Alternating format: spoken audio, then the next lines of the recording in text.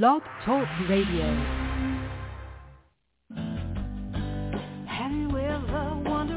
Welcome to MindShifters Radio with the Forgiveness Doctor, Dr. Michael Ryce. I'm Jeannie Ryce, your co-host. We also have co-hosts Dr. Tim Hayes and Michelle Pacheco. We will share with you the wisdom of the first century Aramaic internal process of forgiveness. We offer tools and support 5 days a week. We will support you in building a solid foundation within yourself to live in pure love, in Aramaic, Rachma. Michael is the author of the book, Why Is This Happening to Me Again? For more information about the forgiveness process, please visit www.whyagain.org. And now, welcome to the show, MindShifters Radio.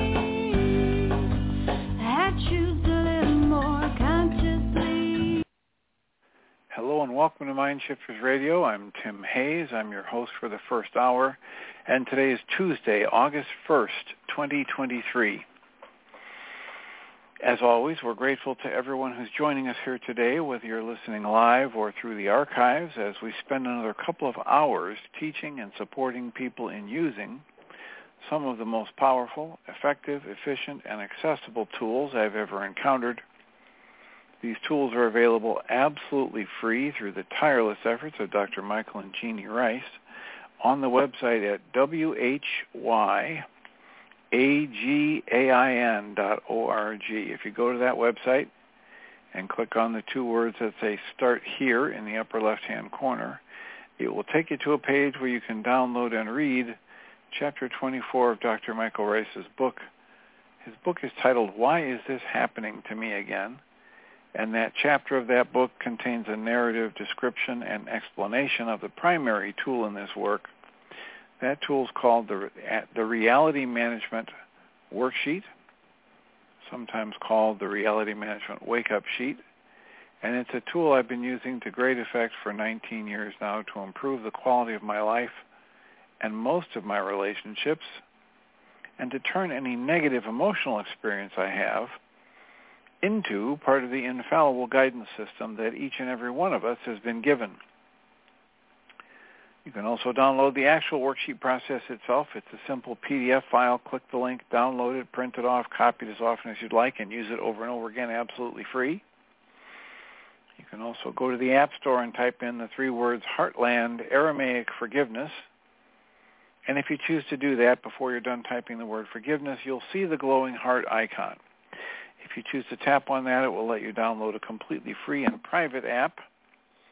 That app contains the Reality Management Worksheet, contains an abbreviated version of that worksheet process, and it contains a copy of the Dragon Klingon game, which is a wonderful way to introduce these tools to even younger audiences.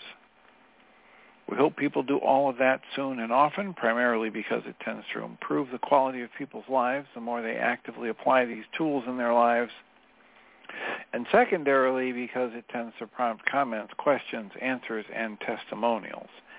And if you have any of those to share with us, we would appreciate your doing so. If you're live on the call now, you can dial in 563-999-3581 and press 1 on your phone. Or you can send us an email. You can send Jeanie an email at jeanie@whyagain.org. That's whyagain.org. And you can email me at tjh@mindshifters-academy.org. And if we get a comment or a question from you, we will address it on the Internet show, and then as time allows, send you a notice about what day and time it was addressed so you can listen back to the archives for your input or the feedback. And we are very grateful whenever anybody chooses to do that, because it tends to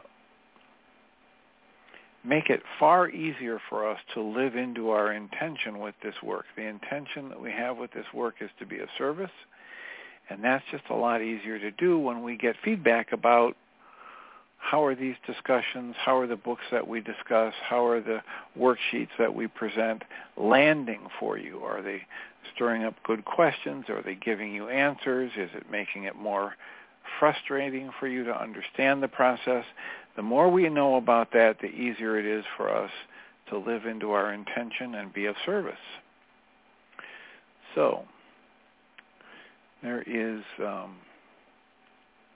plenty of time for comments and questions. Yesterday, I presented a series of worksheets that had come to me to do because of emotional upset I was experiencing throughout the night, the previous night. And when I finished that, most of those worksheets had me choose to do some more worksheets as a process to further the work. And it was either one or two worksheets that came to me, this would be good to do to, release some more energy or some more negative emotions around this. And so when I got to the final worksheet in that series, I had identified a pattern of thoughts around disappointing people and having a lot of emotion within myself for that. So I structured a mind shifter, which is what I call a targeted journaling process. Dr. Michael Ryce calls it a mind shifter. And it's a statement, any kind of a statement, for which I might be holding some negative thoughts and beliefs somewhere in my subconscious and unconscious mind. And if I allow myself to do a journaling session focusing on that statement, every time I write that statement, every time I speak it, it's setting up an energy field. It's adding energy through the law of resonance to anything that I might be holding in my mind-body energy system that is in resonance with that, whether it's the opposite of it or it's in agreement with it. And so as I write a statement on the left side of a sheet of paper and give myself a block of time to write whatever comes up, in psychoanalysis they call it free association. In various schools they call it different things: journaling, a mind dump, brainstorming, etc. And it is a very useful way for me to uncover beliefs, patterns, connections that are being held within my own subconscious and unconscious energy system that I cannot get access to with my logic. And there are all kinds of ways and reasons that might be. Dynamics, people have been struggling to understand why is it. Within this work, Krishnamurti and David Bohm have come up with the realization that there's just a fundamental flaw in the process of thought, at least within the Western mind, that reaches various conclusions because of that flaw in thought, that certain things are too much for us or that we can't deal with them. And so there arises within us an active process to block from our own awareness those things, whatever they might be.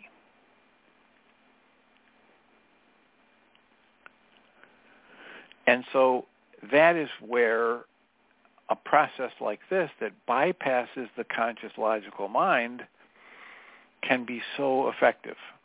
And that is why the tool called the Mind Shifter in Dr. Michael Ryce's work, what I would call targeted journaling, can be so productive, so useful, so revealing. So I had that as a goal yesterday, to get that done before the beginning of the show today, and so this morning I spent a little over an hour journaling on that mind shifter. And as a follow-up to yesterday's presentation of worksheets, I'm considering reading what that journaling produced, in the hope that there's that it serves as a kind of a template for others who might want to engage in a process like this. One of the things that I told people a lot after the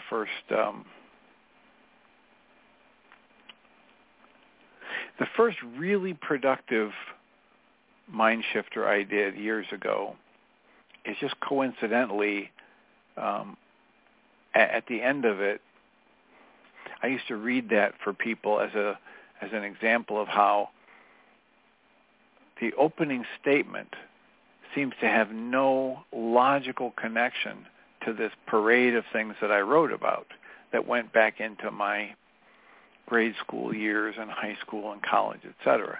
And so it was a really good example, to my mind, of how I don't even need, and it's unproductive in a way, for me to try and keep bringing my mind back to the original statement and trying to make sure that whatever I write about makes logical sense related to that statement. It's far more productive to just let whatever flow out. And coincidentally, one of the themes that I saw as a result of that 8 or 10 pages of journaling years ago had to do with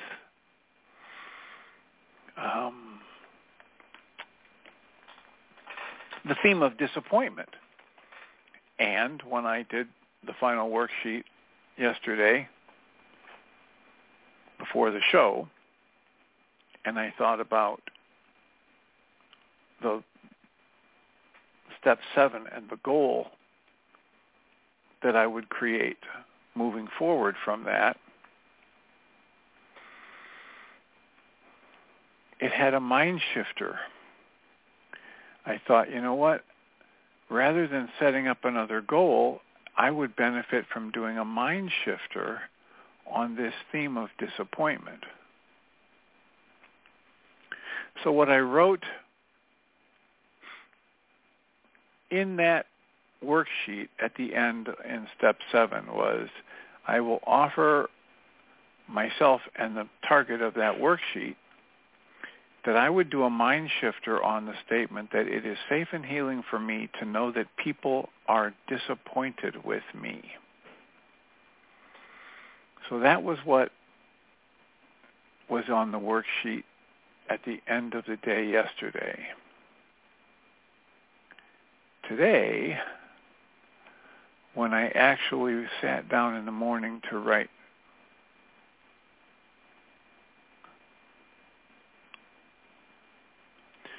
I wrote the statement, it's safe and healing for me, and I love it when people feel disappointed with me. So I changed the words a little bit to try and make it a little bit more in alignment with what Michael Ryce would call regulatory speech.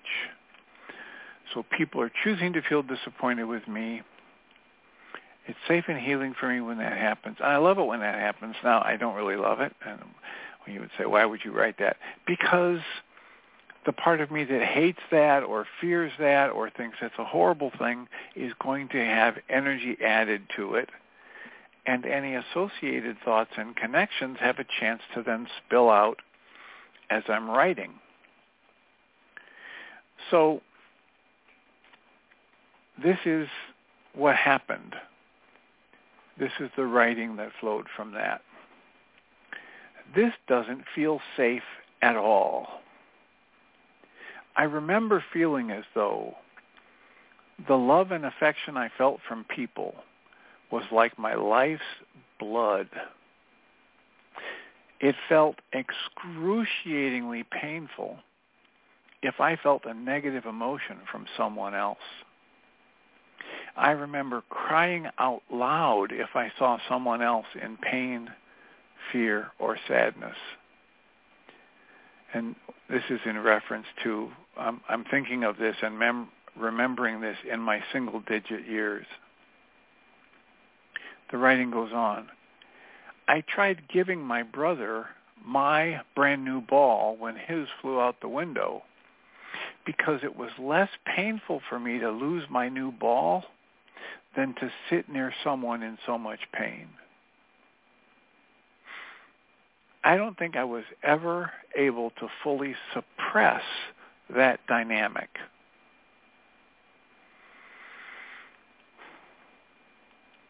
I remember the good feeling I would get from giving things to people, and I eventually learned that it was like a drug.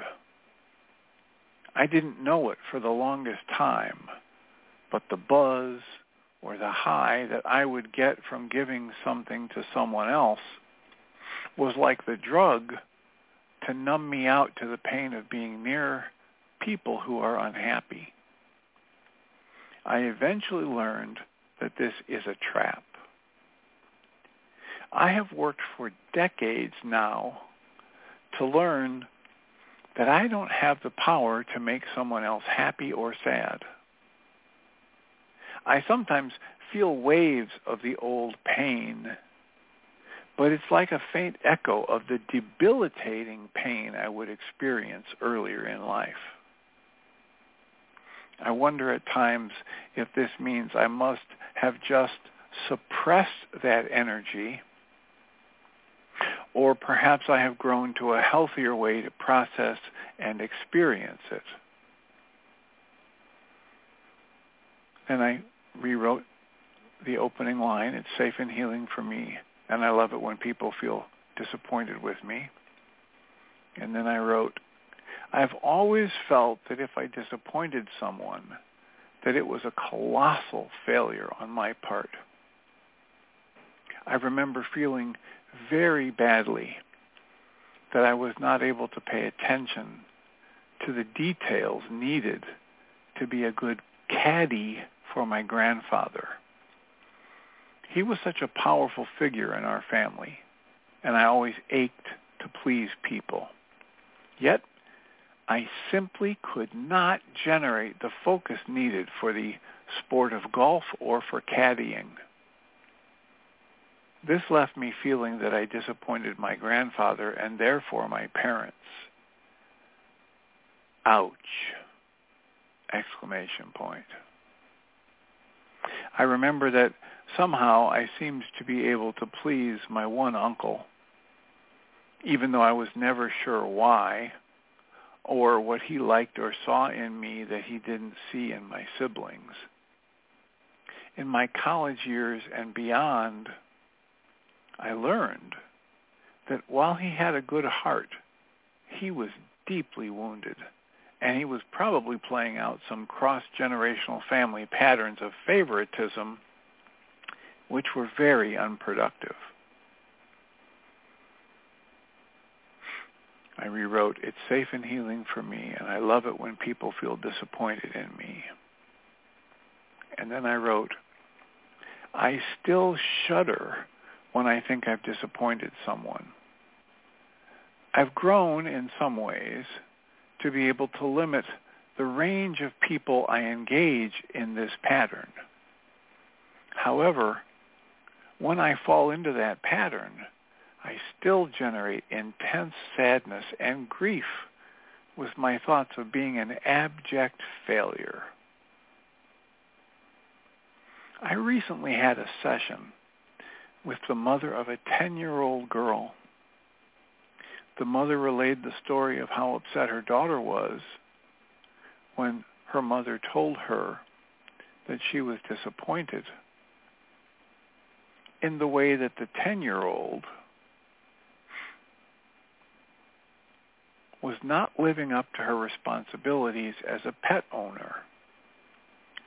As the daughter seemed crushed by the mother's words, the mother immediately clarified that the daughter is a wonderful person and the best daughter anyone could ask for, loving, kind, considerate, intelligent, fun to be with, creative, and a blessing in many ways. And at the same time, there was room for improvement in this area. As I heard this, I wondered whether I would have been able to integrate this if my parents had ever been able to say that in the moment of expressing disappointment. They frequently told us of our value, and yet I don't remember being reminded of this in the context of a parent expressing disappointment. I am deeply blessed by getting to know the deeper inner workings of my patients' lives, just as I am challenged by that same process. I often wonder if I'll be able to liberate myself fully from the fear of disappointing someone I care about. And now there are tears coming up. You might hear it in my voice. I'm not sure what that would look like. I wonder now how much of that dynamic has been driving my actions in several areas of my life that I thought were unrelated.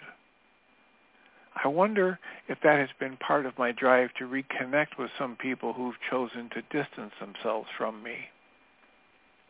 I wonder how much of a role it may have played in driving my participation in a number of projects I've volunteered my time, intelligence, money, and energy to. I still generate sadness when I think I have disappointed some people. I'm relieved that this no longer includes everyone, and yet I still see more work to do. That is the end of that writing for just about an hour's worth of sitting, breathing, shedding a few tears as I am now, and just letting it flow.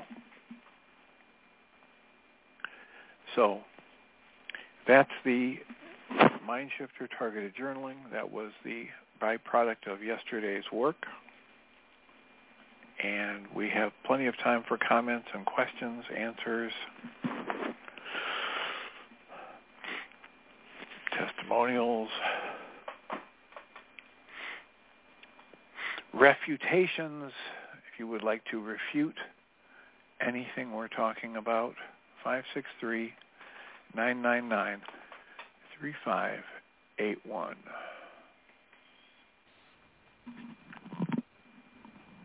Are you there, Susan? I'm here. Hi. That was very rich. Really good. Thanks. It was a wonderful idea to do that on the show. I have a question, and this is, I can't tell whether this is a huge reflection on me or for you, but it's as if your fear of disappointing someone isn't the bottom line thing. If you disappoint someone, what happens to you?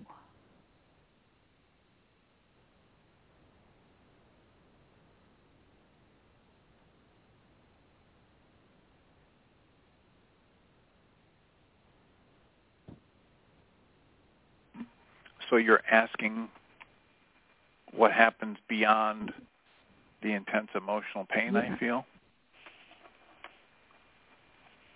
What's going to happen to you if you disappoint people? Is the true answer? I mean, I'm not questioning I'm just thinking my answer would be different, but I'm just projecting on you.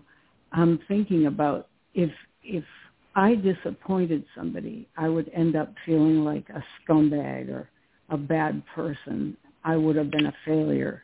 I might have been sad about it, but I would have felt as if I'd just been chewed down to a nub or something.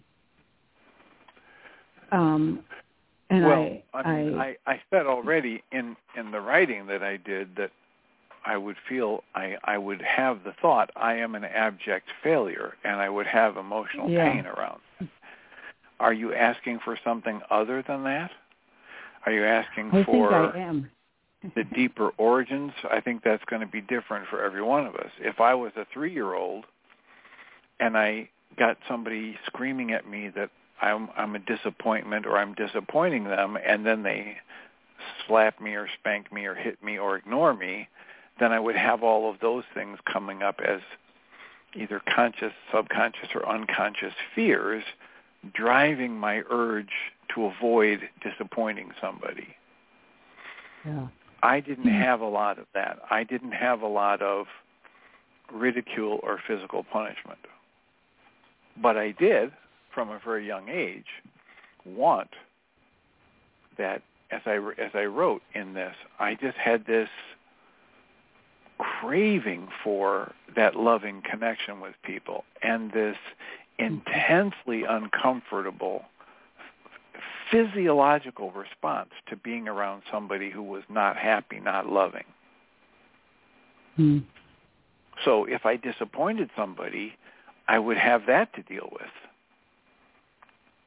Right? I would have this negative impact on me of being around somebody who was not happy emotionally, and I would not have the drug, the buzz, the joy, the love that I craved.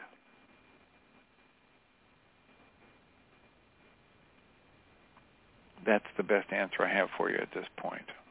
That's good. That's good. Yeah.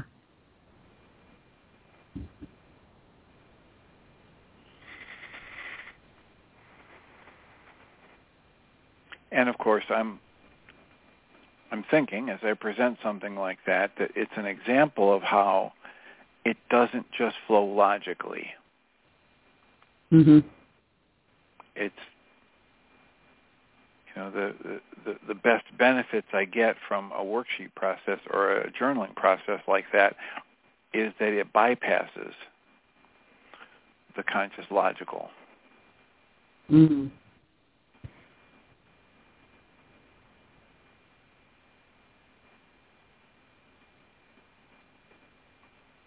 I'm not sure how well that translated because I did keep coming back and repeating the statement about, disappointing somebody or the original mind shifter. And yet, to my mind, there's no way to draw logical connection to all of those things that came out in the writing. Mm-hmm.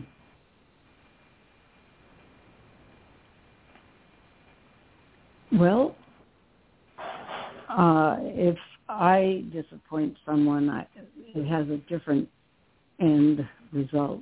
But this is your process, and I and so what is yours? What is it that you're aware of that has a different result if you think you've disappointed someone? That I'm not going to, in the extreme, I would not be able to have a place on the planet. I shouldn't live. Okay, that's not an external result. That's your internal belief or interpretation. Oh, yeah. Yes, indeed, right. It is. Right. But when you say, when you disappoint someone, you get sad, well, I'm not arguing with you, Dr. Tim. Don't take it that way. I'm really not. I'm just right on the edge of understanding where you are and where I would be if I disappointed someone. And I would be very sad about it. So let's get more clear about the way we're using the word disappointing someone.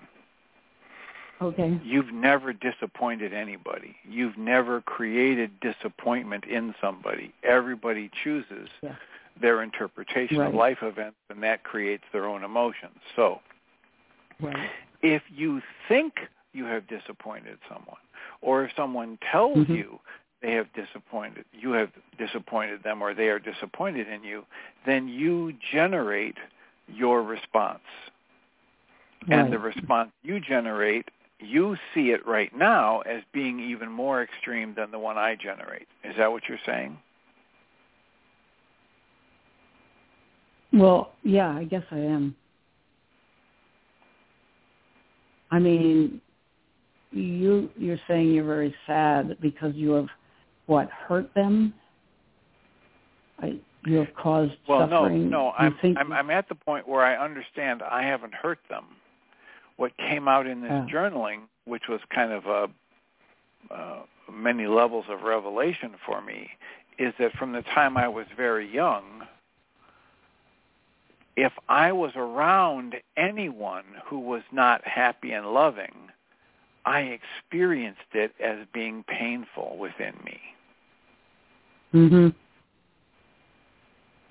So right. what I'm seeing, what I'm feeling in this journaling and some other things is a level of awareness within me of some sensitivities that I didn't know I had.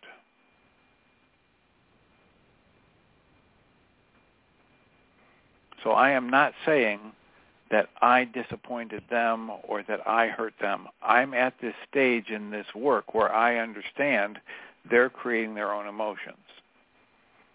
Right. What I found in this journaling that was new is that I started remembering from a very early age that if I was around somebody, like the situation with my brother's brand new ball, yeah, I didn't do anything to cause that. right. And he was playing with this brand new ball in the car, going on the highway, no air conditioning. It was a long time ago. The windows were open. And my mom told him once or twice, don't toss your ball up and play with it, because if it goes out the window, we can't stop for it on the highway. Mm-hmm. He did that again, and eventually his ball went out the window, and he started crying, and I would have, I immediately pushed my ball into his lap to say, here, you take this, and don't cry.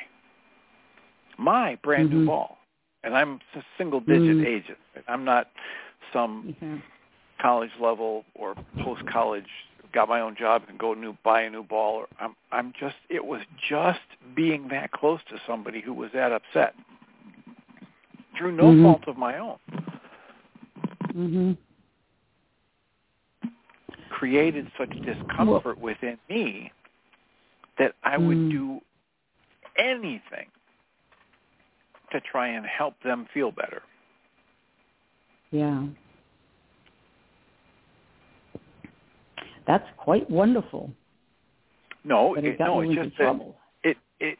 just a dynamic. It's not good or bad, right or wrong. Yeah. It's just what was happening. And I couldn't make them feel better. I did create a lot of upset within myself. For a lot of years, I had no idea that I was the one creating that upset. But through use of tools like this and this kind of work, I'm growing in my awareness that when I have these discomforting energies flowing through me, I can take a breath, focus inside, and ask myself how I'm creating that, and start applying these tools specifically to that process of creation and create differently.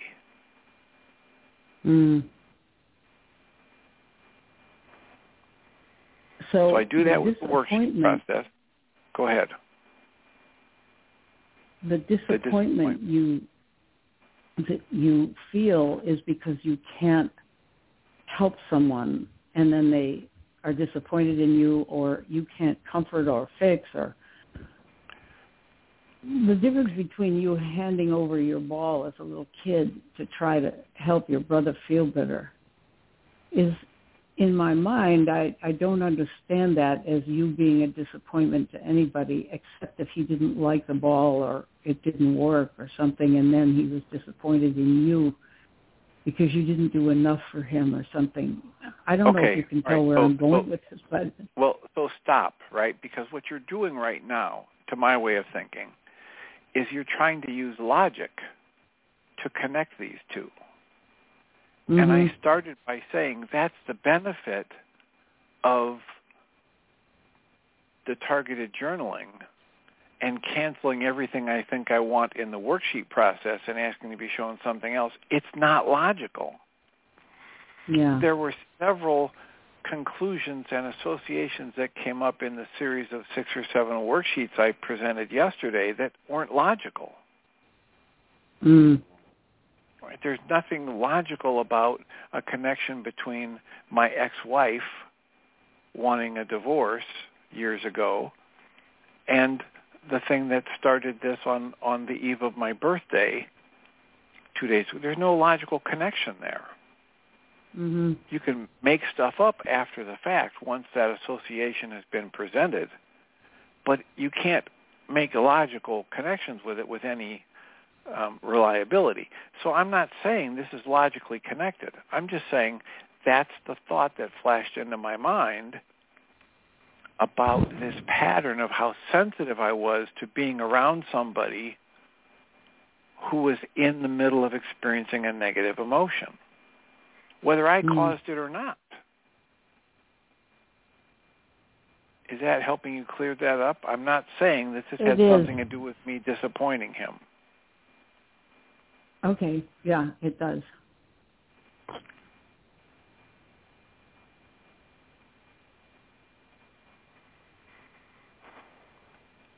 The hope is just to present an example of something that actually does not make any good, solid, logical sense. Mm-hmm. Yeah.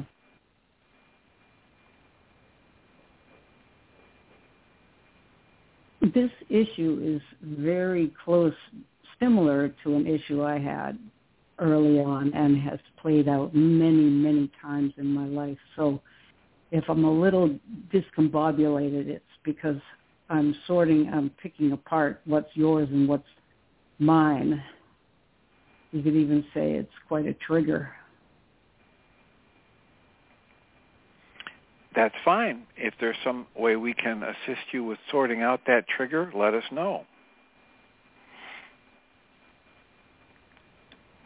Well, I might at some point. Didn't mean to get you off the track. It was a good mind shifter.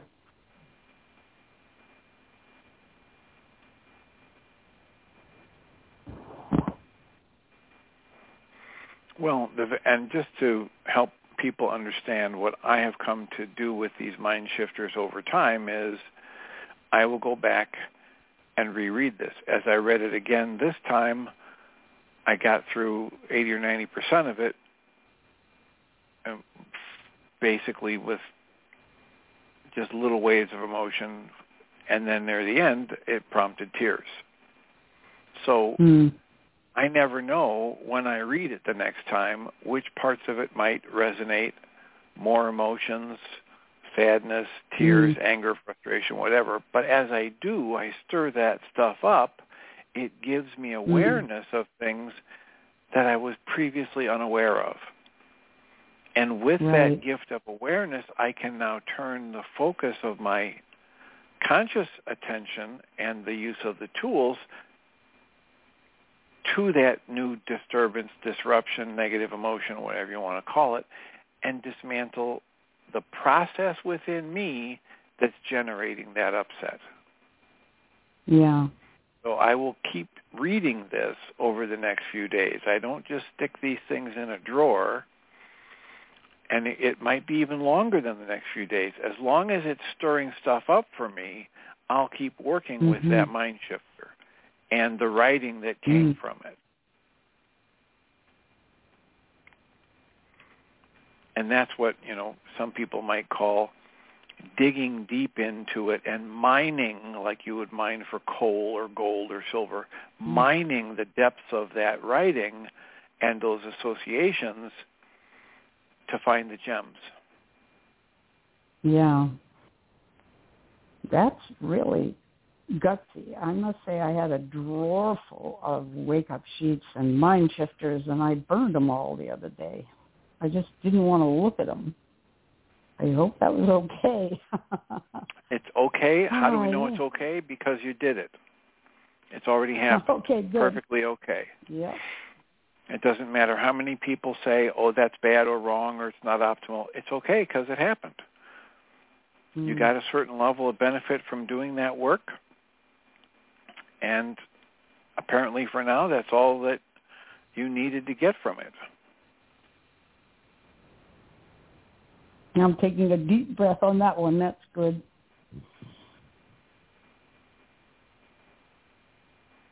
I really like the formulation of that comes from Byron Katie and her work called The Work, where, she says, everything that's happened is just perfect the way it was. How do we know that? Because it's already happened. And because we can't go back and change it, it means it's part of the flow of life. And my only option here is to accept it, embrace it, allow it, like the Way of Mastery would say. What love does is allow all things, accept all things, trust all things, embrace all things, and thereby transcend all things. I want to be, in that sense, like what Way of Mastery points out as the energy of love. Whatever's happened, I want to settle into allowing it, embracing it, trusting it, and go with the flow is another way to talk about it, because I don't have any ability to change what's already happened. I do have the ability to work with and to change what I'm making it mean in my life today. Yeah. Within that pattern or capacity, I can change the meaning I am giving to these past events that I carry around with me, that are there to get resonated into activity in my mind whenever a similar frequency or interpretation arises.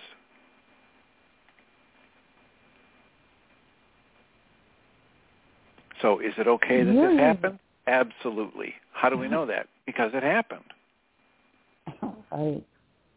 Yours is I guess it's true for many of us, but what I would consider a tremendous gift of empathy turns itself around and kicks you in the shins. It also can hurt. And so picking apart and keeping what's good about it and not going down the tubes if you can't achieve what your empathy would suggest you achieved, that would be a great thing to learn in life. Well, in line with what you're saying, my mind wants to say this is what the Buddhists would call the middle path. Some people hear it as the golden mean. Some people hear it as all things in moderation. Some people hear it as, the middle path. Essentially, some people hear it as the phrase, everything in moderation. But the bottom line is, one of those bottom line observations on my list is number 5 says, at times my greatest strengths will be my greatest weaknesses, my greatest assets, my greatest liabilities. Right. Now, that works in a number of ways. One of those ways is that too much of anything is counterproductive. Anything in the extreme gets to be unhelpful. Yeah. Another way that it's useful is within a certain context of situations, what might really serve me well as in almost an extreme level in one context is a big hindrance in another context. Yeah. So I have to be aware of the moment, the people around me, the situation, and be willing to go into the flow of that with my skills and traits and my choices. Yeah.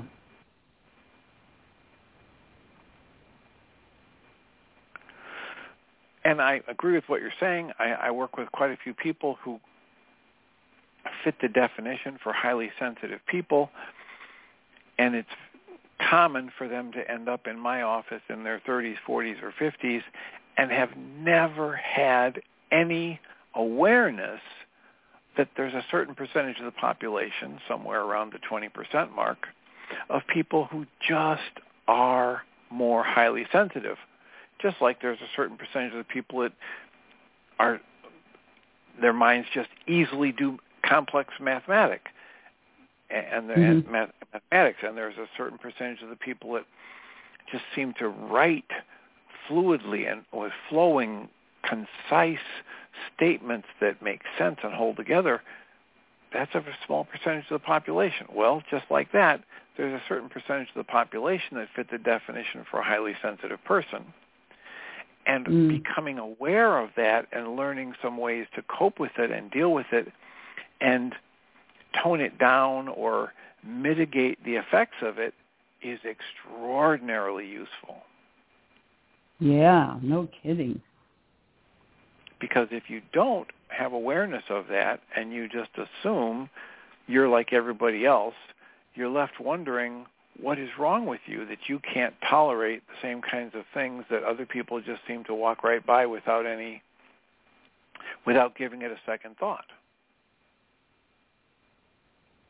And for you, it seems to have ripped your heart open and poured your guts out on the floor, and your central nervous system seems to be firing at 100 times the normal rate. And you wonder, what's happening here? What's wrong with me? Well, there's nothing wrong with you. You're just experiencing the world differently than the people around you, which is, in one respect, it's normal, because none of us experience the world in exactly the same way. Right. That's what we talk about so often when we talk about the process of perception being so active. None of us are experiencing the world exactly the same as everybody else. Yeah. And if you tend to be one of those highly sensitive people, there are some common patterns that you're going to share only with that other 20% of the population, and it can be very useful for you to become aware of those and develop that comfortable acceptance of yourself and learning how to use it as a strength in places where it's a strength and shore up those times and places where that becomes a liability or a weakness and function better in the world because of it. Yeah, that's just exactly what needs to happen.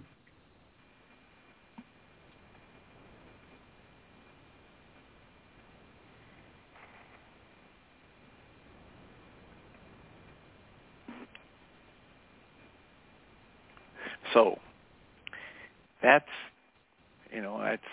that sensitivity that I had as a child is one of those things that, I didn't ask for it. I didn't work to develop it.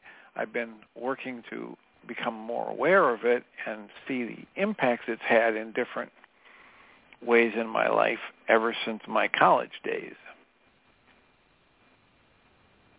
And you formed your profession around it. Yeah, kind of. I stumbled into that. And truth be told, the first 10 or 15 years of my profession, I relied almost exclusively on the intellectual aspect of things and tried to minimize and numb out and deny and suppress all of that empathetic, compassionate, emotional stuff because especially in the first 7 years where I was working in corrections, that was not an asset. That was ridiculed and looked down upon. And wow.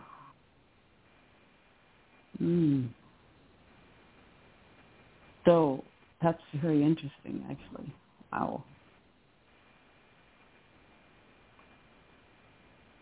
Yeah, I've had about 42 years now of being in the field trying to bring out that sensitivity and integrate it. The first 7 were just the opposite, try to hide it, try to act tough, try to fit in with the police officers and the probation officers and the lockdown facility juvenile hall workers and adult jail workers and fit in that shut down, non-emotional environment. Wow. That's pretty tough. It was quite the challenge.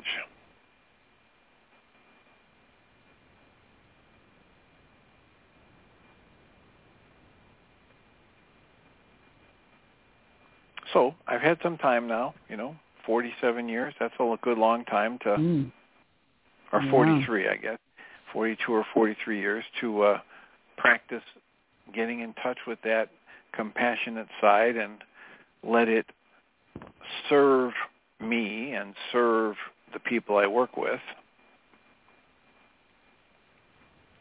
But I was literally digging myself out of a hole in that regard because I had spent years denying and suppressing and hiding it as though it was a liability.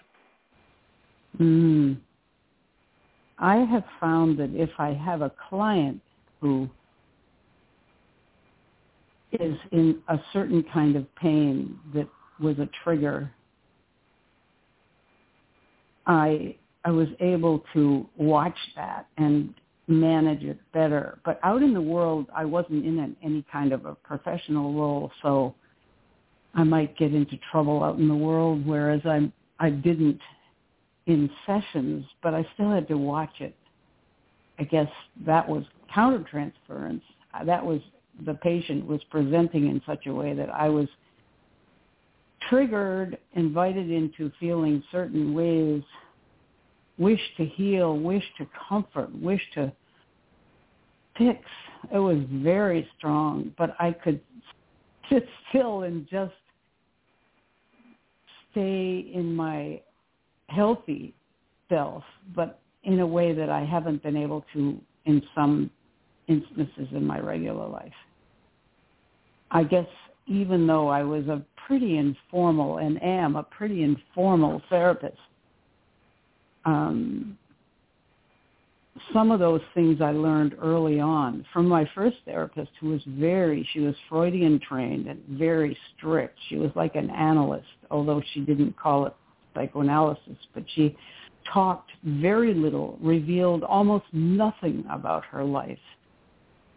And just like that was me. Good. All right, just like you. Well, that's one of the things I appreciate with what you're doing. I've said this before, is you have, this is so early stuff for me, but I've always wanted to know my mother's secrets. I wanted to know the reason my mother cried the one or two times I ever saw her cry, and she tried to keep it a secret. This was extremely powerful wish to help her feel better and to understand what was going on. But somehow that feeling of wanting to help her disappeared totally because there was such violence too, that I just didn't want to have any kind of emotional connection or investment in her.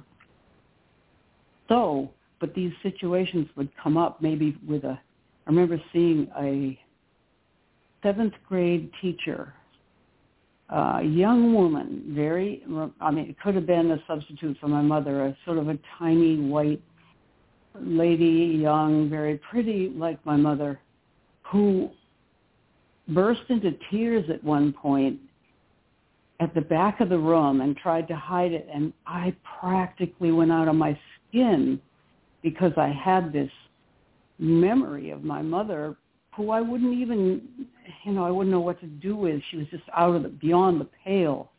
The powerful trigger of seeing this person needing some help and me not being able to do anything for her, it was really a massive trigger. And I'm still, I think I've confused loving someone with wanting to comfort them. They're all mixed up in my mind. That's not all that unusual. Is that so? Yep. Wow. Yep. And to varying degrees, right? I'm not trying to take any specialness away from you. You might have it worse than anybody ever that's lived, but the general pattern that's okay.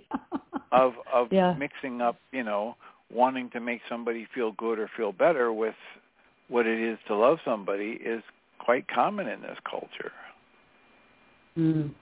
That's amazing. I never thought that was true. I thought that was just sort of something wrong here.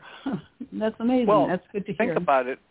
Well, think about it, because when there's so many of us who grow up where no one talks about this stuff. They're just living their life, going through emotions and reactions and blaming, etc., and no one's talking about. Did you hear that example I gave of that patient recently? Yeah. Where she expressed to her daughter that she was disappointed and her daughter just felt crushed. And she just instantly went into explaining, please don't forget all the wonderful stuff that you are and how much we tell you on a regular basis, how wonderful you are. Don't overreact to this. Imagine having that from a parent at a time when correction was being offered. Yeah. What a gorgeous thing that the parent could offer that. I hope the kid really heard it. Yeah.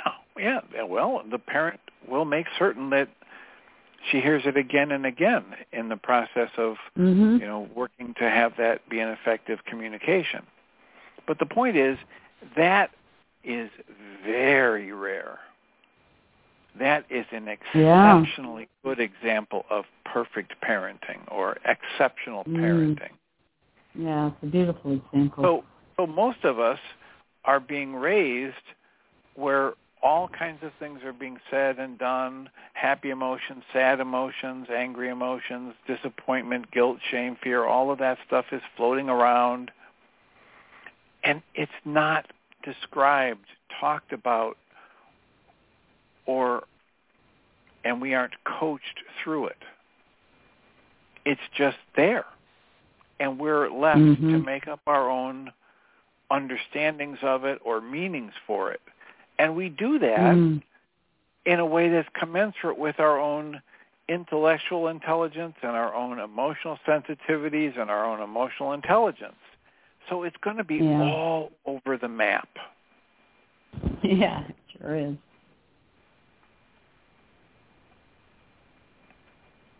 It's, fairly miraculous that there are any reasonably healthy, well-adjusted people on the planet when you consider all of these factors. And as Michael would talk about, the cross-generational traumas that get handed down, et cetera. So it is, truly a blessing when we stumble across something like that, or we meet someone like that, or we learn a set of tools that would help us get to be a little bit more proficient in the managing of how we create and process our emotions. Well, this has been really good. I'm very glad you think so. I'm prompted by that to look at the clock and see that we're down to about a minute and a half. So, right, yeah. So I thank you. The last communication I got from Jeannie was that she and Michael will be here live today, but do a recording tomorrow. So as always, thank you deeply for your comments and questions, and I will mute you so you can listen into the second hour and offer you blessings. And I'll remind us that we come from love. We're made of this stuff we call love. We actually are love, and everything else is false. And while we're waiting for Jeannie Ryce or someone to come on the switchboard, I will make the commitment to carve out the time in the next couple of days to make yesterday's show and today's show available on the MindShiftersAcademy.org website on the Best of Audio Files page. And I've already said my goodbyes, so I'll turn on the microphone for Jeannie Ryce. Welcome, Jeannie. Thank you, Doctor. I appreciate that. I was trying to find my earpieces. I've lost them somewhere. So anyway, I hope you have a good day, rest of it. All right, thanks. Have a great show. Thank you. So welcome, everybody, to the second hour of MindShifters Radio. And today is, what is today? August the 1st, and it's Tuesday. And our calling number is 563-999-3581. And press 1, and that puts you into queue to talk to us. And we would love to hear your comments and questions because that makes this your show. We'll give Michael a moment to dial in. Oh, I just found my headset down on the floor. I'll plug it in a moment.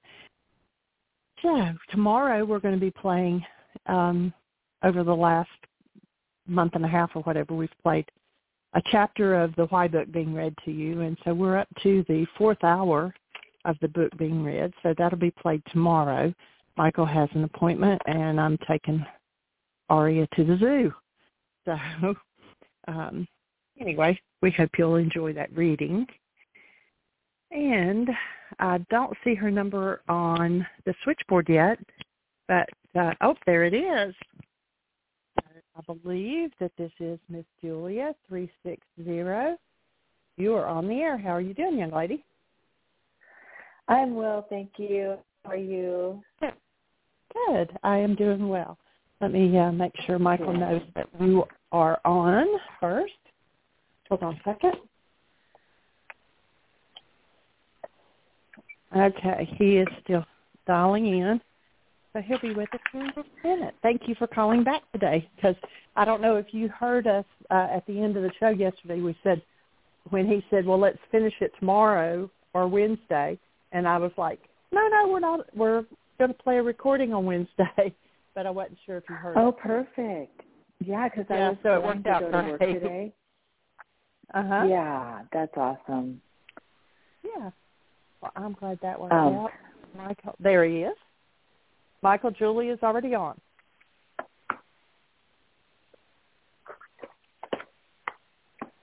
Awesome. Welcome, young lady. Glad you could make it today. Me too. All the synchronicity that happened about me not going to work today. I just woke up in the middle of the night saying, I'm not feeling going to work tomorrow. And then I was like, okay, well, let's just rest on that. And then I woke up. I have to get up at 3:30 to go to work because I have a 3-hour travel to get to work. And then I was like, I'm not going to do that today.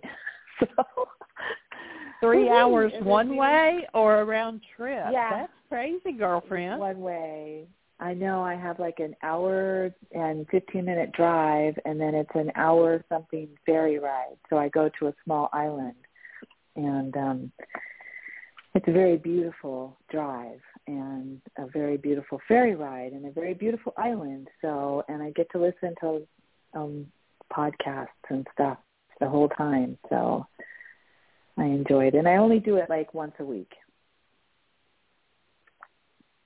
So. Very cool. Jeanie told me that you're going to do a recording tomorrow. So that's perfect. We've all lined up. Sweet. Well, how are you doing? Yeah. How is what we did yesterday? It was kind of a quick shot, but... Yeah, so yesterday I didn't finish it, and I just read some more in the book, and I printed out some more forms and filled up my binder some more, and I read some more about Dr. Hayes has done these, like the mental short version of the reality management worksheet and the forgiveness pattern worksheet. So just reading through that stuff, and I think we left off at right at the action step. Right. You mentioned the rose and the butterfly. And so any questions at this point before we move into the next step? No questions. It's all crisp and clear? Relative. Please. As crisp Awesome. and clear as I can be. Fabulous. All right. Well, then, we've looked at this idea of choosing truth, facing and processing out all disease energies, generational patterns, willing to go through the symptoms, got the goal, and the goal, remind me, was? What line is the goal on? 3. Is it B, 3B, or, yes, the goal is I want to feel wellness and joy in my body so that I can walk and be comfortable in my body. Okay. And then tapping into love. Do you feel like that's yes, the space you're connected with at this point? Yes, we worked on that. Yes, I am feeling tapped into love. Well, we join you and hold the space. Okay, then the next step is the core of the forgiveness process. And basically what step 5A is designed to do is to, if we were doing the live Why Is This Happening to Me Again workshop, this step is a review of every key principle that we've covered in the whole first half of the workshop. And so 5A, when upset, my perception is built out of corrupt data. How do I tell it's corrupt data? There's hostility or fear in it. And it's driven by my goal, whatever I asked for in number 3, start to feel good and joy in my body. That picture, that perception, that construct is a limiting picture constructed from a max of 9 bits of data out of 10,000 brain cells firing. So reminding us that this picture is something generated by my mind out of brain cells firing. And now the core, in the Aramaic language, the word forgive is shabag or shabak. And it doesn't mean I let you off the hook. The word actually means to cancel, to let loose or to untie. Now, if I cancel you, not a very good idea. Murder, cancel myself, suicide. No, we're going to let that one go. What is it in any given situation that I can cancel that's deeply involved in my pained perception? I can cancel the goal that I hold. So by canceling my goal, my replicant mind, and basically when we're talking about carbon-based memory, we're talking about the mind's ability. All it can do is replicate. There's where the why is this happening to me again experience exists. Lots of people do all kinds of intellectual work and all kinds of intellectual thinking and all kinds of stuff within their perception except change the root of it. So if you never change the root of what's in what we call the mind, all it can do is replicate what's in it. And so there's the key to, or the core of, the why is this happening to me again experience. So when I cancel that goal, that construct driven by the goal collapses, and that gives me direct contact with denied and dissociated parts of my carbon-based memory, which does nothing but project and blame others for its content. A good visualization here, it's not a pleasant topic, but it's a powerful visual that just about everybody has, is pretty much everybody remembers watching the 9/11 towers go down. And here are these giant structures that collapse into their own footprint. And that's a good visual for what happens when I cancel a goal. My perceptual construct, the reality in my mind, may be a giant construct. I've been doing this one forever. I've been pained and traumatized by this. It's run my whole life. It's giant. It's huge. And all it is a projection from the content of the mind. How do I collapse it? I cancel a goal. So when that happens, I get to touch into what's at the root. So if you visualize that perception as the tower, it drops into its own footprint, and that's what gives me access to the underlying content, which is, for most people, it's always about, somebody else. I keep generating pictures of why are they doing this to me again. So the action step is, while holding love conscious, active, and present, I now choose to collapse my mind's lies by willingly canceling my goal, the driver, for number 1C, the object of attention of the worksheet, 2, and you put your goal in here. So what you do is you transfer your answer exactly as you had it in number 3, bring it down to number 5 and put it in that blank, and then cancel that goal.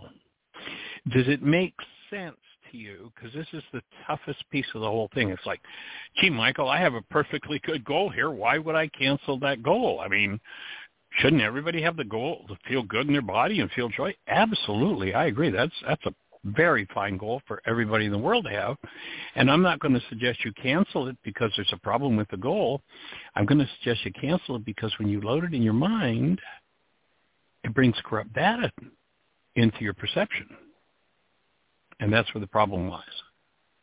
So I cancel the goal not because I don't want it, not because I don't have it, but because whenever I load it in my mind, it brings corrupt data into my perception. Does that make sense? How come?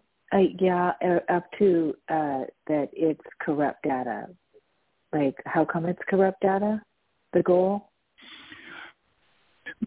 No, the goal isn't corrupt data, but the goal accesses corrupt data. Remember when we talked about hostility and fear, the primary meaning of hostility or fear, the ego mind's got all kinds of meanings for hostility or fear. You hurt me, you did this to me, that happened, this is wrong, that's wrong, I'm hostile because, I'm fearful because, I'm afraid because. So we give it all kinds of meanings, but all those meanings are a lie. All that hostility or fear mean in the human system is that the mind is using corrupt data to produce its constructs.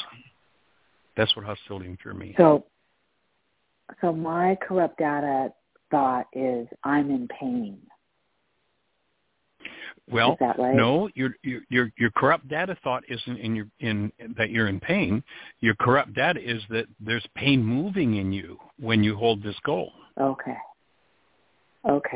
And so the fact that there's some form of hostility or fear within it means that there's the underlying energy that's being accessed by this goal holds corrupt data. And what I want to do, and it doesn't mean like when I'm finished this process, I will very likely go back and reestablish my goal to have joy and pleasure in my body, to feel good, to feel healthy, to feel well. That's perfectly wonderful.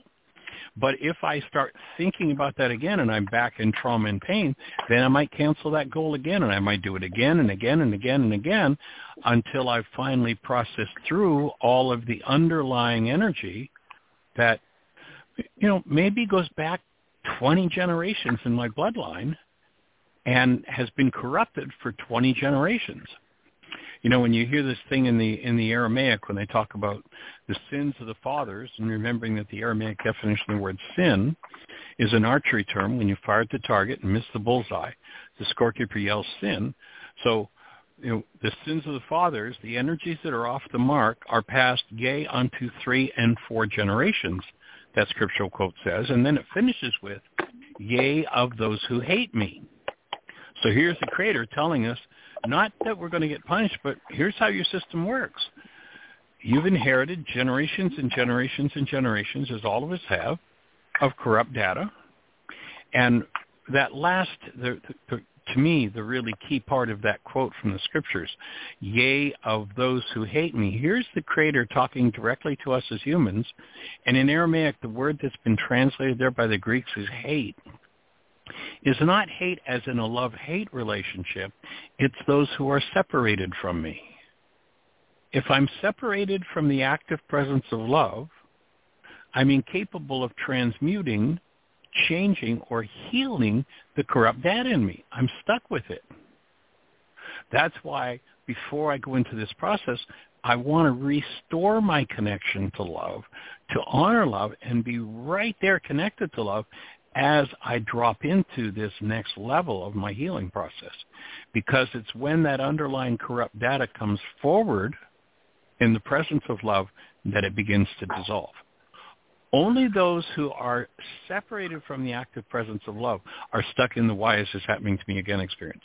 When I make a new habit, or I reinforce the habit of staying connected to love, when my corrupt data comes up, I'm in a healing process.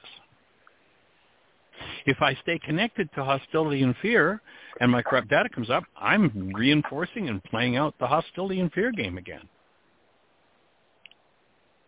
And that means that instead of having love as my advisor, what I've got is the generational corrupt data. So, the sins of the father are passed, yea, into 3 and 4 generations of those who hate me. So instead of, or separated from love, instead of having love as the advisor, the assistant, the helper, what I have is the corrupt data of the generations. And when you start thinking about that, 4 generations, if you go back, you take your life and you take 4 generations before you, that's a total of 31 lives. And what that means on a physiological level, is that you and I have every thought, every feeling, every reality generated from each of the previous 4 generations of our bloodline. I mean, did anybody ever tell us that we had every unresolved energy of both of our parents and our grandparents and their parents before them? That's 31 lives. And then, of course, you start thinking about, well, let's see, 4 generations back, where did they get their thoughts, their feelings, their realities? But from the previous 4. Who got them from the previous 4? Who got them from? Who got them from? Who got them from? We're carrying around, if you go back just 30 generations, we're talking about over 1.6 billion lives in our genes. And, of course, if you go to the 31st generation, you're now talking about 3.2 billion. The 32nd generation is 6.4 billion. I mean, it's a mathematical progression that, what are we carrying around? And the real work of Yeshua is the invitation, develop the ability and the willingness to collapse pain perception into its own footprint, stand in a space of willingness to bring whatever that is forward in the presence of love for healing. And then, instead of having the generational patterns as my guide, I have the actual live presence of active love as my guide. Changes everything. The habit for most of us, however, if, a lot of our lives are consumed in hostility or fear, the habit is, well, I've got this great hostility and fear advisor, and he tells me that if I just rage at you, you'll change, and then everything in my life will be okay. Which, of course, doesn't matter how much the people around me change. If I don't change what's in here, I'm going to tend to keep doing the same stuff over and over and over again. Does that fit? That make sense? Yes, that's wonderful. It's fascinating, amazing. I love that. And that's is that why they say that's in your genes, right? Exactly. It's literally stored in your genetics. Yeah. My mother had arthritis, and the energy patterns that contributed to her having arthritis, if she has never resolved them, and I don't resolve them, reside within my genes. Now the genes themselves can't activate themselves. A gene, let's say a cancer gene or an arthritis gene, can't activate itself. It can't say, oh, I think I'll damn this person with arthritis or whatever. It can't do that. Something has to activate genes. They are not self-acting. In medicine, they used to talk about, and this conversation's been definitely put to bed, they used to talk about the primacy of the DNA. That the DNA, the genes ran the game. Now that's passé. Everybody knows that's total fraud. Yes, the potential is there for it, but some kind of behavior, some kind of thought, some kind of word, some kind of action has to happen to resonate that into activity. If I do the action that resonates that arthritis gene, cancel the thought, into activity, and love is present in me, then the arthritis gene is going to dissolve, and it's going to disappear from my bloodline. I'm going to free not only myself, but my whole bloodline from it. I'm going to open the energy window for everybody in my bloodline who's tied to that to be freed from it. And not only that, I'm going to open the energy window for every person on the planet who's tied into that frequency in their genes, in their lives, that creates arthritis. I'm going to open the energy window so that if they're ready to go through it. Now, I can't force somebody to go through the energy window, But, imagine we've got, you may have had a few of these over the years. Most of us have. We got this heavy sliding glass door, and it's sticky, and it's like, oh, it's so hard to open. My son had one of those. First time we went to his house. And we did a little work on it. We adjusted the rollers on it. We lubricated it. And, he did that, and then I was able to open the door more easily. Anybody that goes through that door can open it more easily. Once there's a great principle in the Course in Miracles that says, when you are healed, you are never healed alone. We're literally, everything that we face, especially the traumatic energies that we face and stay connected to love with, begins to dissolution us. Now, begins when they said to Yeshua, well, how many times do I have to forgive my brother? Actually, in Aramaic, you never heard Yeshua telling anybody to forgive anybody, and you never heard that disciple saying, how many times do I have to forgive my brother? There are two words missing in the Greek translations whenever the appearance seems to be about forgiving someone. So in Aramaic, that question, I think it was Peter that asked it, how many times should I forgive as to my brother? Was the question in Aramaic, not how many times should I forgive my brother. In other words, how many times do I have to go inside of me, collapse my perception, and remove my content that this particular brother happens to bring up for me? Yeshua says, or in the scriptures they say, you must forgive from your heart the wrongs of your brother. Now, that's not a bleeding heart statement. Oh, you must forgive from your heart. Some kind of, the heart is a code word for the unconscious. What he's saying there is you've got to remove from your unconscious that which you put into your brain's image of your brother. And so this is how it was taught in Aramaic to do that. So if I'm going along and I do a particular behavior and it brings up rage in my brother and my brother rages at me and I respond to his rage with my rage, that may be the very thing that brings arthritis into tissue. That may be the dis-ease energy. What I want to do is short-circuit that whole process by recognizing that I have a goal for my raging brother. I want him to speak to me lovingly, gently, and respectfully. What's forgiveness look like if I'm going to forgive as to my brother who's raging? It looks like me saying, I cancel my need for my brother to treat me lovingly, gently, and with respect. And I'm going to breathe. And I'm going to hold love present in my mind. And I'm going to look at that, perhaps that dis-ease gene that holds arthritis. I'm going to allow that corrupt data that would otherwise physiologically express as arthritis in a space of active love. And guess what's going to happen? It's going to be transmuted. And arthritis is going to tend to disappear. That's what it meant, forgive as to your brother. So when Peter asked, how many times do I need to forgive? Is 7 enough? Yeshua said, no, forgive as to your brother 77 times 70 times, which means I'm going to do as many worksheets as I need to until I'm finished with this aberrant energy that's inside of me.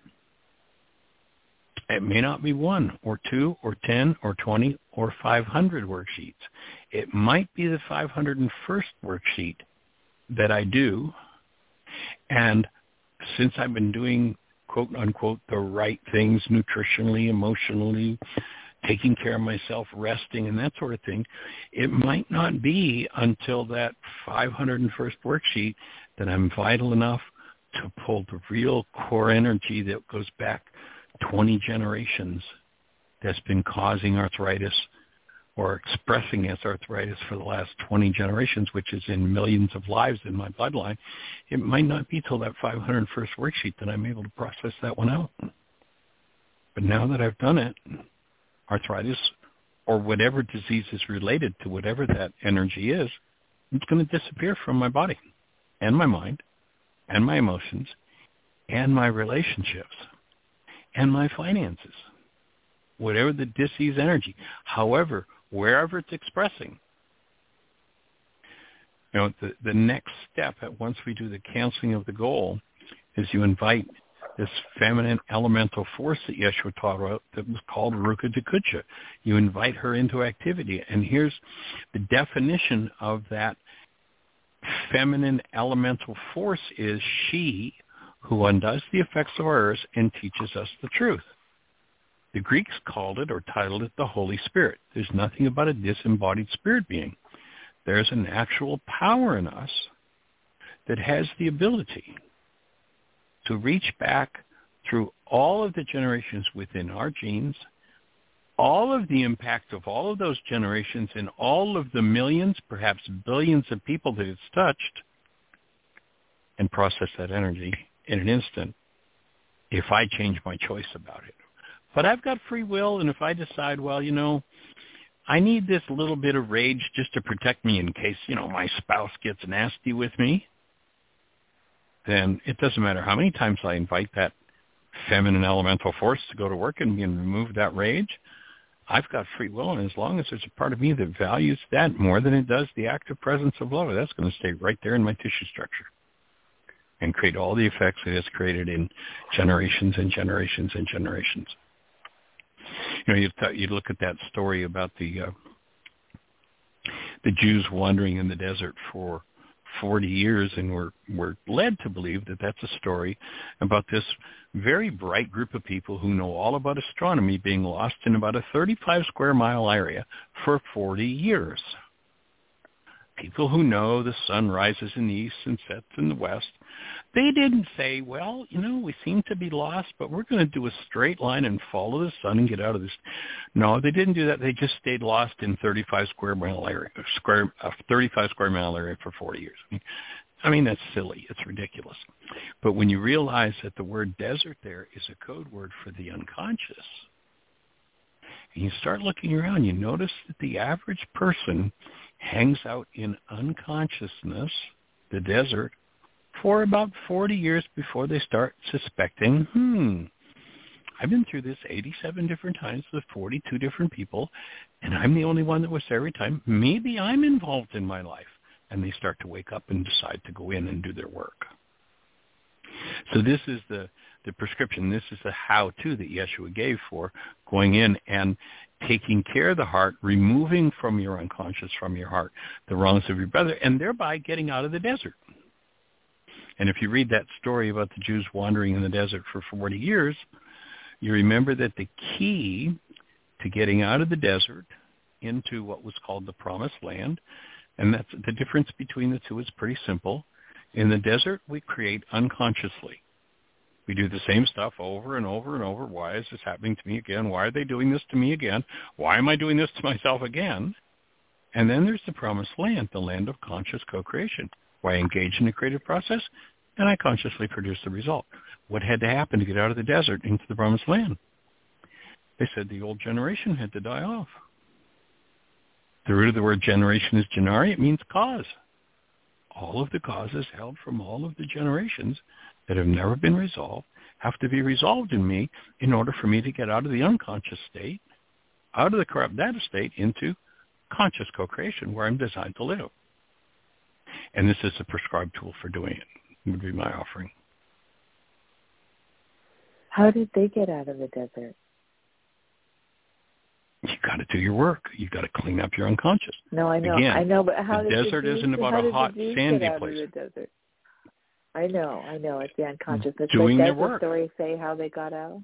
Okay. They had to clean up the generational patterns, and some of them never got out. Oh, okay.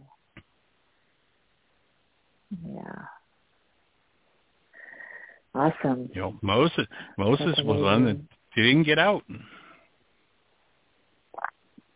Yeah. It's a metaphor for the journey of doing one's own inner work. We come into the world, and what do mom and dad, neighbors, friends, siblings, what do they all do with the child? Oh, look here. Look here. Look here. Look at this shining star over here. Look at this shiny atom over here. Look what this person's doing. Oh, look at the TV. Oh, look at the book. Oh, look at the pictures. Look. Look out there. what we need to be doing is guiding our children inside, because that's where the real life happens and that's where the work is done. And one of the things we do with our granddaughter, who's now getting ready to turn 5 next month, is we have meditation time, and she'll lead us in the meditation. And the meditation's about going inside. At 5, she leads Jeannie and I. She'll direct us step by step what to do to go inside. Now, we do lots of outside stuff with her too, but we spend time going inside and paying attention to the inner world and the inner life and the inner energies. And that's what this tool is designed to do, to help people to get into that inner state where the real exploration has to occur in order for us to get free of the generational patterns. The old generation has to go. Doesn't go if we live in the, if we're card-carrying members of one world religion of blame, and it's all everybody else's fault, of course, that I'm feeling this, which is kind of the, the sad story of the world. Can I add something? Please do, Jeannie. Absolutely. So one of the things that I always teach when I'm working with someone on the worksheet is, we're creators. It says that we're created in the image of God. We are creators. And so if there is something that you want, why have you not created it? It's because there is a part of you somewhere that believes you can't have it, you don't deserve it, or something along those lines. You don't believe that the goal is possible. Well, when you look at the story of Israel wandering in the desert, what happened was the generation of unbelievers, the ones that believed it couldn't happen, there was no way, they were told that it was the land of milk and honey, the promised land, and it was awesome, and they didn't believe it. Instead, they chose to believe that there were giants that they couldn't conquer and that there would be, all this turmoil and trauma, and so they didn't get to go over. But then there was a group that did believe, and they could see the possibilities and the potential, and they got to go into the promised land. So it's the same with us. If we hold a goal and we're, if you look at the worksheet, first you have to cancel the goal, and then you ask Ruka to help you. It's not the other way around, because if you're not willing to let it go, Ruka's not going to take it. You have free will. And so you have to be a believer and be willing to let it go and believe that something better is coming your way. And then you can step into the promised land. But as long as you hang on to the, I can't have it, it won't work for me, I'm not worthy or whatever, then you're going to continue in the same desert. Perfect. Awesome input, sweetie. Yeah. And Jeannie just reminded me, excuse me, go ahead. No, sorry. I was just agreeing with you that was awesome. Thank you, Jeannie. With all of this in mind, there's a movie that we often show at intensives, and with the conversation we're having right now, it might be interesting, especially with the question you asked, to watch the movie The 10 Commandments with Charlton Heston. If you haven't seen that movie, or if you haven't seen it for a long time, in the context of this conversation, sit and just be with the process of that movie. And it's interesting that, here are all these people, a bunch of them are real whiners and complainers, and here they are, they're running away from Pharaoh, and there's a sea, and there's nowhere for them to go, they're trapped. And, they've been whining, complaining to Moses, and they're trapped, and they're going to be destroyed and captured and put back into captivity by Pharaoh. Moses opens the sea. This is a metaphor for healing. So Moses opens the sea, and everybody's like, wow, you saved us. How cool is this? And, of course, they haven't done their work. But the sea opens up, and they escape. And then the sea closes down, and, Pharaoh's wiped out. And they capture it so beautifully in the 10 Commandments. And then the whiners start whining at Moses again. They just go right back to their whining game.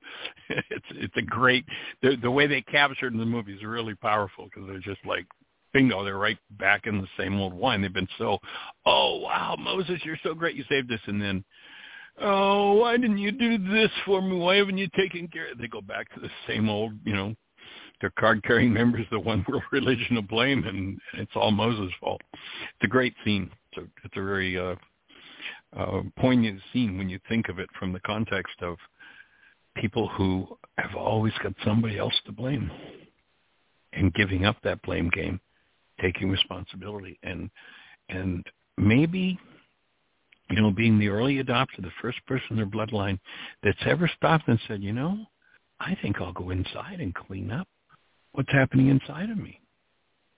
Most people in today's world don't have a model of a mother or a father, grandmother, grandfather, aunts, uncles, cousins, sisters, brothers, neighbors for doing that. They're like the first one that says, I'm going to do this. And it takes commitment and it takes work, and it isn't over overnight. Most people are like, when they hear me teaching this, they're like, oh, Michael, that's so exciting. That's so cool. I got $5 in 5 minutes. Tell me everything you know. It's like, no, you don't get it in $5 for 5 minutes, or $10 or 10,000 or 100,000 or 1 million or 10 million. You get it by doing your inner work, and it's not going to be over overnight. It's not a Dr. Feelgood process. It means there are a lot of old generational energies to be embraced and worked through. And it's not a Dr. Feelgood process. That's why we have right up there in step number 2, I'm willing to go through the physical, mental, and emotional symptoms of healing. It's a big deal. It's quite when you start handling those generational patterns, it can get pretty intense. And people will oftentimes, over the years, I've seen people who,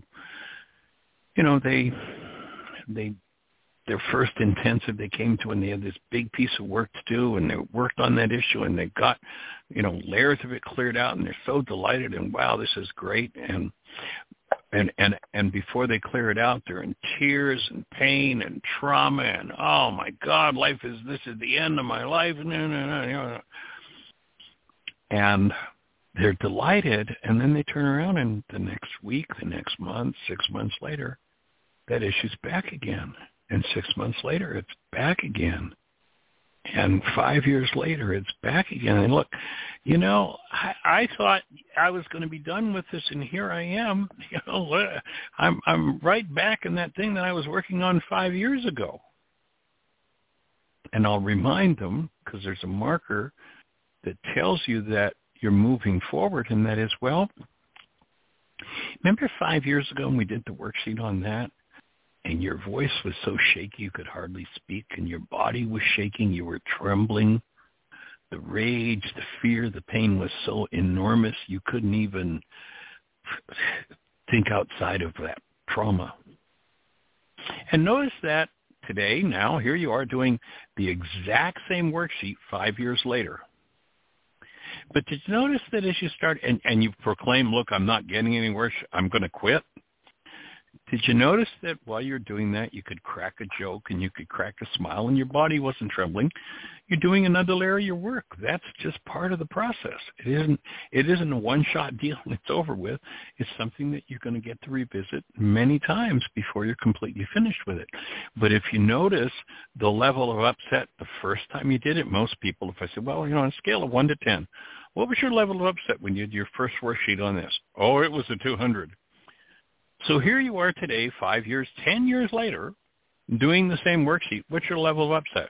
No, I'm at a 3. Now, the ego mind will say, see, it's the same thing, same upset, same issue. I'm not getting anywhere, because the ego can't tell the difference between a 200 and a 3. But that's a monumental amount of progress, just what it takes. That's how it's done. It isn't bing, bang, and I'm finished with it. It's a process. So then the action step at this point, here's where in step 5A you take a step forward. I want to remind myself that I'm going to hold love conscious, active, and present. I now choose to collapse my mind's lies by willingly canceling the goal, the driver for number 1C, the object of attention to, in this case, my body, to bring me into joy and well-being. Does it make sense for you as to why you'd cancel that goal?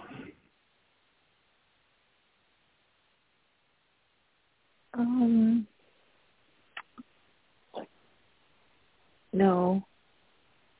I mean, not consciously right now. I mean, it is everything you just told me. Why you cancel it? Now I'm like, oh no. Well, it's a big piece of information, but in its simplest form. Again, I don't cancel the goal because I don't want the goal to be achieved. I cancel the goal because I recognize when I load it into my mind uses corrupt data to build my reality. And I want to clean up my corrupt data, and I want to clean up my corrupted realities. Again, you may finish this worksheet and go right back and reestablish that goal. That's perfectly fine. And if when you load it in your mind, there's more pain to be processed, then that'll be the next time you let go of it. As Yeshua said, how many times do I need to forgive as to my brother? Is 7 enough? No, 77 times 70. So I'm stepping into a process where I'm willing to embrace and process whatever's gone on in my generations, parents, grandparents, great-grandparents, who have been in physiological pain and trauma. I'm going to embrace all of that energy, and I'm going to clean it up in me. Yeah. So you're canceling it not because you can't have it, not because you don't want it, but because you recognize that when you put it into your mind, it leads you into deeper pain. When you cancel it, your constructs around that pain will tend to collapse in on themselves like the 9/11 towers on themselves and give you access to the underlying energetic pattern that needs to be exposed and healed by touching into love or being touched by love.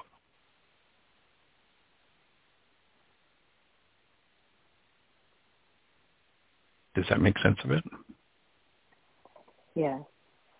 Cool. This work is so powerful. I'm doing the intensive, and I have watched. Oh, can you hear me? You're loud and clear. You're good. Oh, okay. Because I was muting myself because of the background noise. But anyway, so I've watched, like the first 3 videos multiple times. Right? It's like I just can't. I just keep watching the same ones over and over and over, and then I'll start a new one, and then go back to the first one, and I'm like, oh my gosh, like it just sounds new, and every time. So it's But I think it's like creating those patterns. You're building brain cells. You're building brain cells. So you go back and you listen to Yeshua. He says his work is only for those who have the eyes to see and the ears to hear. I think we can fairly safely assume that pretty much everybody in his audience had what we call physical eyes and ears. So he wasn't talking about that. He was saying you got to have the brain cells. If I don't have the brain cells to recognize that it's my energy that's creating my pain and trauma, then my brain can't generate a picture that goes, hey, Michael, you're creating your own your own pain and trauma. You better clean up your mind. I have no brain cells to generate that. So what happens each time you watch one of those videos in the intensive, and you've only got about 90 hours to go through, so have fun with it. Each time you watch it, you're building brain cells, and your mind can build a bigger, more accurate picture of what's being said. And then having watched it again, you've built some new brain cells on top of that, and you can get still a bigger, more accurate picture. And then the next time you watch it, you'll get still a bigger until you get to, oh, okay, that's what it means. I'll just offer that. I still go back and watch some of my videos from 30 or 40 years ago, and when I do, it's like, oh my God, did I understand that back then? I didn't even know I knew that. And now I know that I know it. When I watch it, it's like I recognize that I didn't have the brain cells to really recognize what I was saying back then. And now with 30 years in between the brain cells I built, it's like, oh, man, it's a whole new picture and a whole new understanding now. And that's the process. Yeah.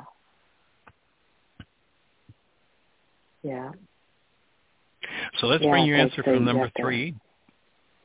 Okay. It's a process, yes. And one of the things I suggest to people is keep a record of your worksheets. Make a notebook, keep your worksheets. Because when you go back a year, 2, 5, 10 years from now, and you look at that worksheet, it'll have a whole new set of gifts for you. So if you bring your answer from number 3.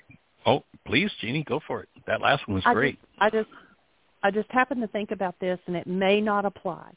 But so, Julia, your goal was to have a healthy body, or what was it? Yes, I want to feel wellness and joy in my body, yes. Okay, so if you don't have that, then there's something underneath that's keeping you from having it. When you cancel it, and I may be jumping ahead here, you might see something like issues of your parents or grandparents who embedded the thought, oh, as you get older, your body falls apart. And if you bought into that, then, that would be what's keeping you from having a healthy body, because you believe what they told you or what they experienced, that as you got older, you didn't have a healthy, joyful body. And so then when you can see that and let that belief go, then you can go back and set the goal again, and then you might have a healthy body. Yes.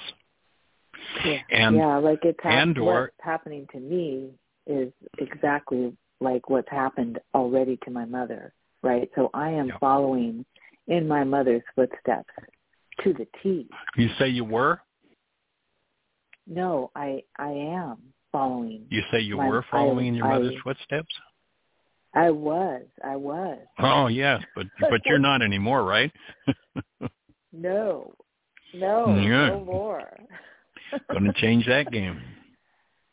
Yes.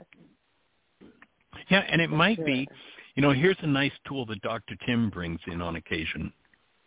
And it addresses, Jeannie just gave us one example of how mind energy may have been implanted. But another one might be,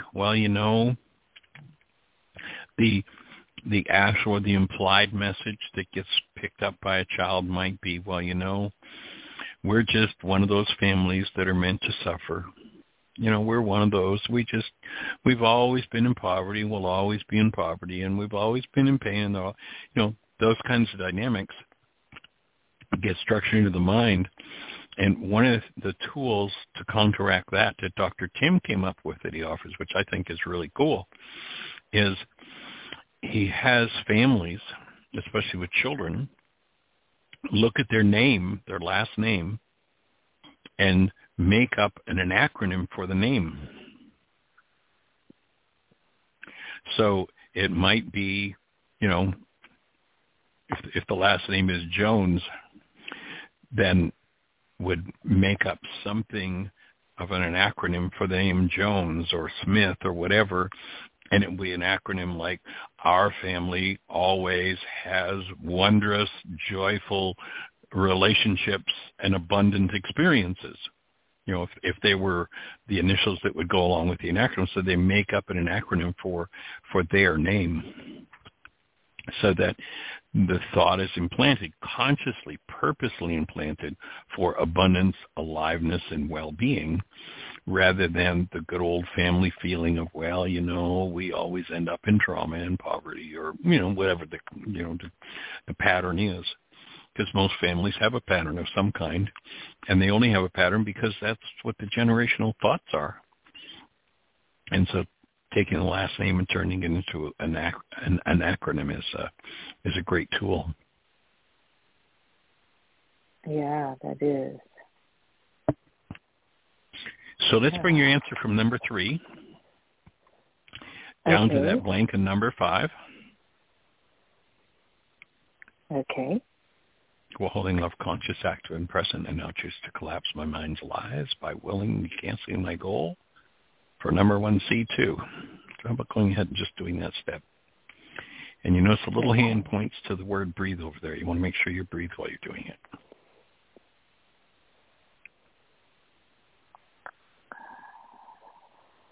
Okay.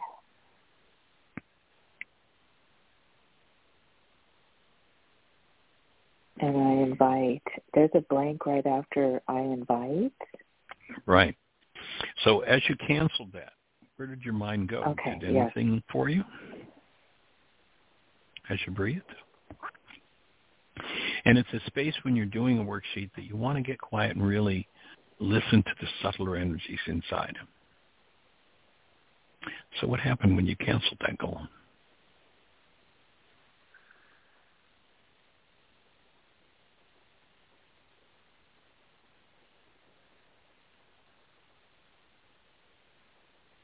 I feel lightness in my body. Okay, cool. Good. Yeah, I feel so relaxed. Then you probably stepped into some processing. Awesome. And then when I said I see a blank. Okay, go ahead. Right. Well, before you move on to 5D, there's another step there, and that is one of the things that happens when we have an insight and we process through it. The mind is kind of a habit machine. And we may get an insight, but if we don't really, tell the mind this is what we're doing, the mind can kind of slip back into its old habits. So then you'll see over on the side, or there's that step that says, I cancel I need to be right and make up another story out of these brain cells to hallucinate proof that my fear or hostility-based story, my reality, is true. So the mind can, if it's got a habit that's been going on for a long time, you want to put an end to that habit, and this step is about, once you cancel your goal, it's about putting an end to that habit. I'm going to pay attention to my mind, and if it comes up with another story that follows this pattern, I'm going to say, no, we're not going there. I'm finished with that one. Cancel the goal again. And so just to be aware, the mind, being a habit machine, may just go back and do more of the same, and you're just going to let that loose. You're going to let that go. Okay. And then I'm going to invite, and you'll see that the definition of what it is that we're inviting in Aramaic is Rukadukucha. And if you look down at the bottom of the worksheet, you'll see there's a definition. These are the words that were translated by the Greeks as the Holy Spirit, but it's got nothing to do with a disembodied spirit being. It is, quote, literally in Aramaic defined as a feminine elemental force that when invited into activity undoes the effects of our errors and teaches us the truth. I mean, literally can reach back through all generations, through all interactions, through millions, billions of lives, and the lives that I've impacted today and the life that I'm living today, and can undo all of those effects like that. Because that's the power of the active presence of that quality of love. So I'm inviting that power. Now, we leave a blank there. I usually just short form that to Ruka. Some people, they've got a strong religious bent, so but their key in for that is the Holy Spirit. Some people have been traveling the 12-step path, and it's the higher power. Some people have been doing psychology, and it's the superconscious or the unconscious or the primordial X, whatever term fits. But now I'm going to invite whatever my term is for that power. And there's several things I'm going to ask for. I've canceled my goal. Now I'm going to be asked to be inclined toward healing. I'm going to ask that power to restore me to my newborn essence love, which you'll see a hand points to the right, Rachma. Rachma is a condition in the frontal lobes of the brain that is a filter that is also a gateway that opens a space for love to enter our forms. So I'm asking that power to be restored, to get back to my newborn essence love. Several things I'm asking for here. I'm asking that power to heal my denial. My pretense that something outside of me is the cause of what's happening inside of me. I'm asking that power to literally heal my capacity to generate whatever the emotion is I have in number 1B. Like, I'm willing to let go of even being able to generate that kind of energy within me. And then a second sentence in that request phase is, I'm asking that power, help me to open a direct conscious relationship with and gently remove these denied, dissociated, and projected parts of my carbon-based memory. So you're asking that power for several things. Cancel the goal, opens a space, collapses perception, and then you follow up and ask for support in those arenas. So how about doing that step? Okay.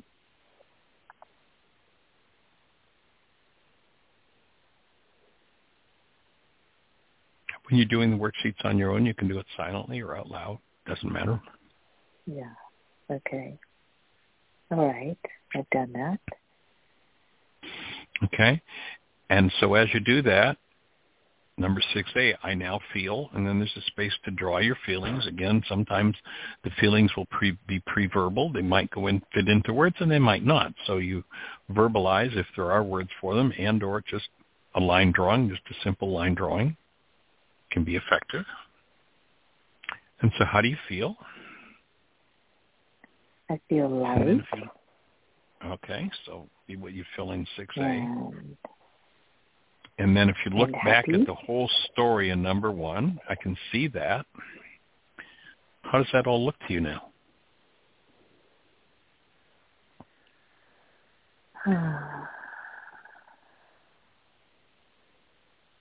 It looks it doesn't look frightening and overwhelming.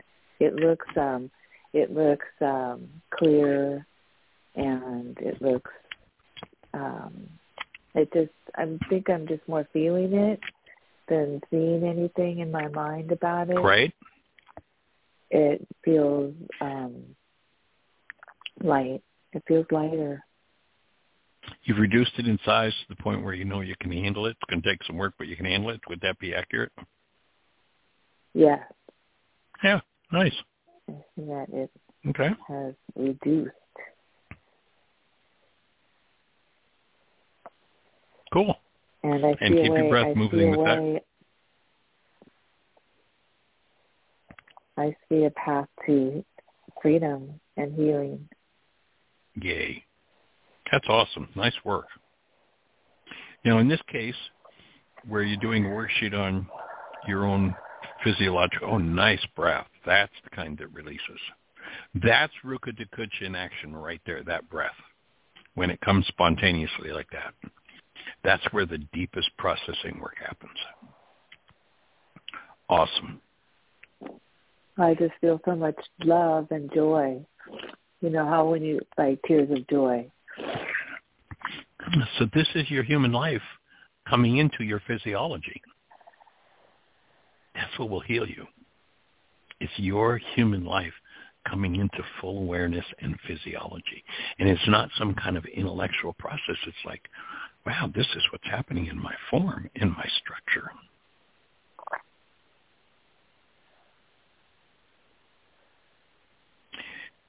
The next step, 6C, would not be applicable here in the same way that it would if I was doing a worksheet on someone else, doing it on my own form. So that one wouldn't particularly be applicable here. But then move to step 7. 6C. Okay. Okay. That's good. What? I don't see 6C. I just see 6A and B and draw your emotions, and then 7A. Okay. Well, let's go to 7A. I'm looking then at a slightly different worksheet than the one you've got. So 7, okay. A principle of the universe is that by giving, I first get the original. So when recognizing, and of course this would be particularly applicable if I'm raging on someone or criticizing someone or what have you, I get the original of the energy that I'm giving. My pain and sadness about what's going on in my body, I'm just reinforcing that original. And so this is just a recognition that whatever I offer to someone else, I'm giving to my own physiology first. And then I'm grateful. I'm going to step into gratitude for this opportunity to heal. It's like, wow, this is awesome. And then I'm going to make some new choices. I choose truth rather than blame. I choose perfect love. And then, based on the whole issue that you're working on from love, structure a goal toward whoever you're doing this worksheet on, which is your own body. So what are you going to offer to your own body? Love. So it might look like something like, okay, the next time I'm feeling trauma in my body, I'm going to soften and breathe, and I'm just going to step back into this connected space of love and hold that space for myself. And then as you do that, soften and breathe. And then the final step, because the show's about to cut us off, if you look in the box, you'll see I commit to love, to living a human life. To help achieve this, I do a mass canceling of all the times I wanted, number 3, from someone. So looking at, and this might not be quite as applicable again when you're doing a worksheet on your own physiology, but if I were doing a worksheet on someone else, oftentimes the goal that I hold for them is something that started out long ago. You know, I've had that goal for many people throughout my life. And so now that I've got the ball of release happening, I want to cancel every time, put the initials of anybody I've ever had that goal. Oh, gee, I remember when I had that goal for my mom. Yeah, I had that for my big sister. I had that for that first guy that I dated or that first gal that I dated. Oh, yeah, I had that for my boss. And I'm going to cancel all the times I've ever wanted that goal from anyone. And that just moves the whole process to another level. Right. And you've just done a worksheet. Nice work. Thank you for sharing that with us. That was courageous. That was courageous. Well, thank you for the gift. This will be a special show in our archives with what you just did. That's a nice piece of work. Really nice demonstration of the principles. So sweet. Yeah, today was so powerful, and I'm so grateful. And I'm going to listen to this over and over, and I'm going to share it. Awesome. Yeah, thank you. All right, young lady. Well, the show's going to cut us off any second, so I'm just going to say much appreciation, everybody. Create the best year yet of your eternal life. It's an awesome gift to give the world and blessings. Thank you. Bye.